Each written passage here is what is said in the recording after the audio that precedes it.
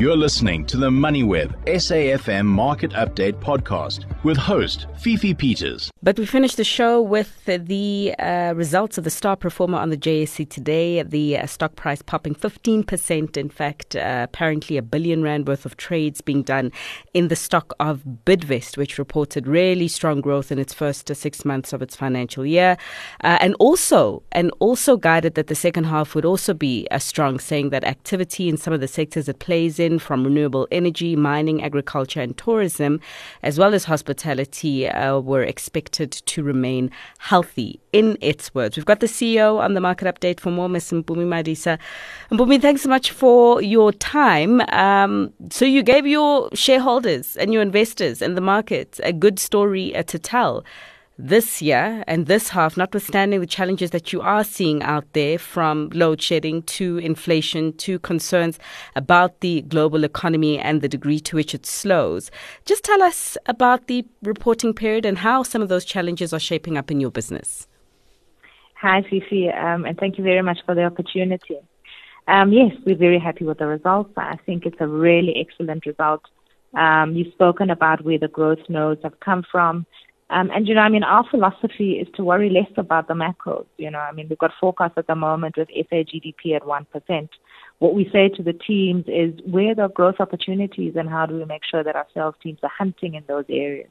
And so to your point, you're absolutely correct. Travel and tourism volumes have been up, and that's contributed to our numbers. Bulk mineral commodities have been up, not only in our South African operations, but also in our Namibia and Mozambique operations, driven primarily by volumes that have increased in coal and copper concentrates.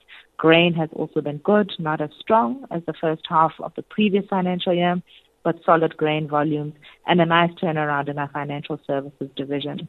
You'll recall in the previous financial year, the bank was underperforming, and we've pulled that right back with underlying trading in financial services. If you exclude the equity portfolio, up 92%. Mm-hmm. You're right, there are challenges. Inflation is a challenge. Wage inflation is a challenge. Power is a challenge. Rail infrastructure is a challenge. But for us, it's around the other side of that coin, and how we then see other opportunities on the other side of the coin. So, from an energy perspective, renewable energy is up, significantly up. From our volume perspective, year on year, we've seen a 5 times increase in volume year on year on renewables.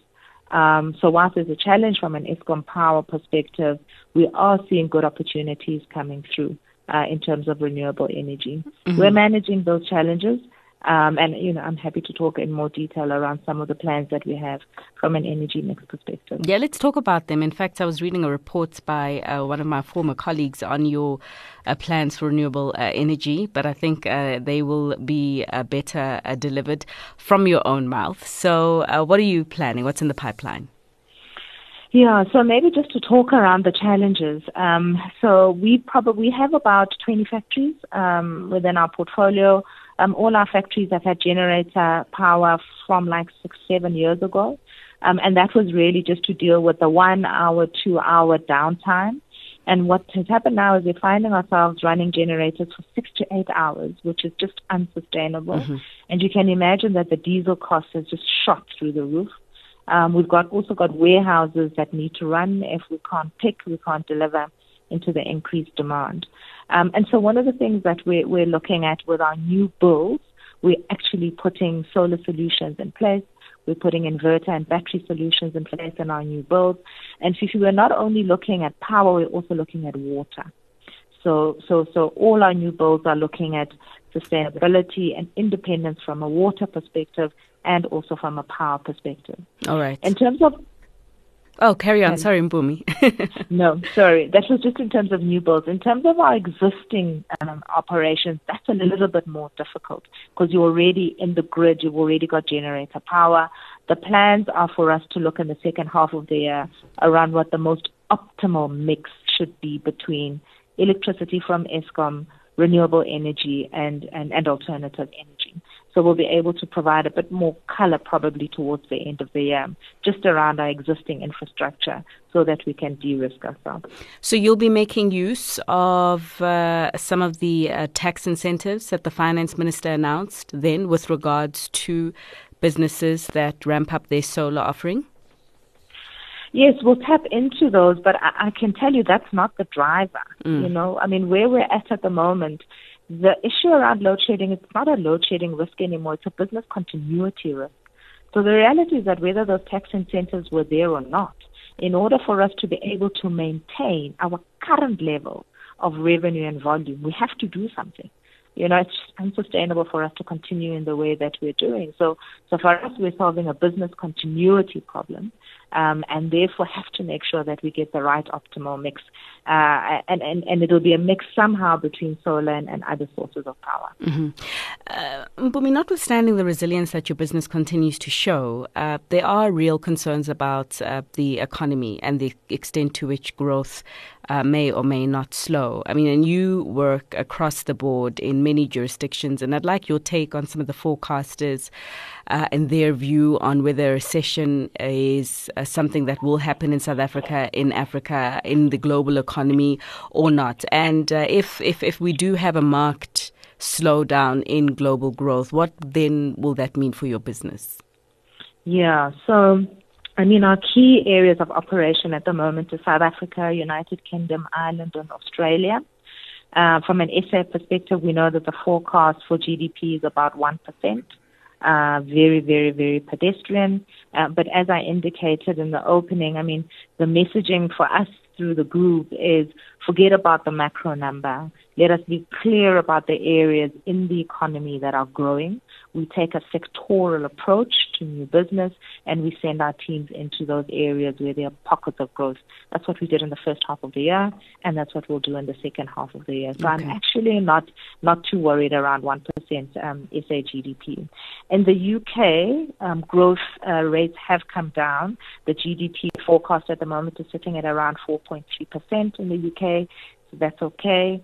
Ireland is sitting at around 10%, and Australia 5.9%. So whilst the growth rates have come down, I think there's still healthy numbers across UK, Ireland, and Australia. So we're still very comfortable in terms of the organic growth that we'll be able to get out of those jurisdictions. And acquisitive growth, Bidvest are well known for its acquisitive nature. Is that also part of the growth plan in the period ahead? Yes, it is. So in the past period, we acquired BIC, which is a facilities management business in Australia. We acquired a hygiene and pest control business in Spain called Sahicasa, and we made some other small bolt-on acquisitions in South Africa. Our pipeline at the moment is looking very good, both local and offshore targets. We're in some formal processes at the moment, really excited about what we'll be able to deliver, and I'm hoping that at the next results presentation, I'll be able to confirm some transactions that we've been able to get over the line. Okay. And in which sectors likely? So offshore, facilities management, hygiene, and plumbing and related products. And then locally, it's really across the board. There are some businesses that would fit in the automotive division that we're looking at, and the rest of the South African businesses as well, one or two other acquisitions that we're looking at. And what does that possibly mean for jobs then in South Africa? Look, it's good for jobs. Even if we just talk about the recovery that I spoke about in the travel and tourism industry, in the first half of the year, just because of that recovery, we were able to employ 200 more people in our travel businesses, right? So for as long as we're growing, we're employing more people. So that's really very good. And even from an M&A perspective, Fifi, our M&A strategy is to buy good businesses, solid businesses that we can assist with strategy, give them capital for future growth. And generally, when we buy businesses, we don't retrench people. We buy the management teams, we buy everybody that comes with that business, and we just focus on growth. So I think that a South African story like Bidvest, where we continue to add value to the businesses that we acquire, is really fantastic, even overall from a growth perspective for the country. All right. I think so too. But Mpumi, we'll have to leave it there. Thanks so much for your time, ma'am. Good to talk. Mpumi Madisa, she's the CEO at Bidvest. You've been listening to another MoneyWeb SAFM Market Update podcast, uploaded weekdays at 7 p.m. For more MoneyWeb podcasts, go to moneyweb.co.za or the app and follow MoneyWeb News for daily updates.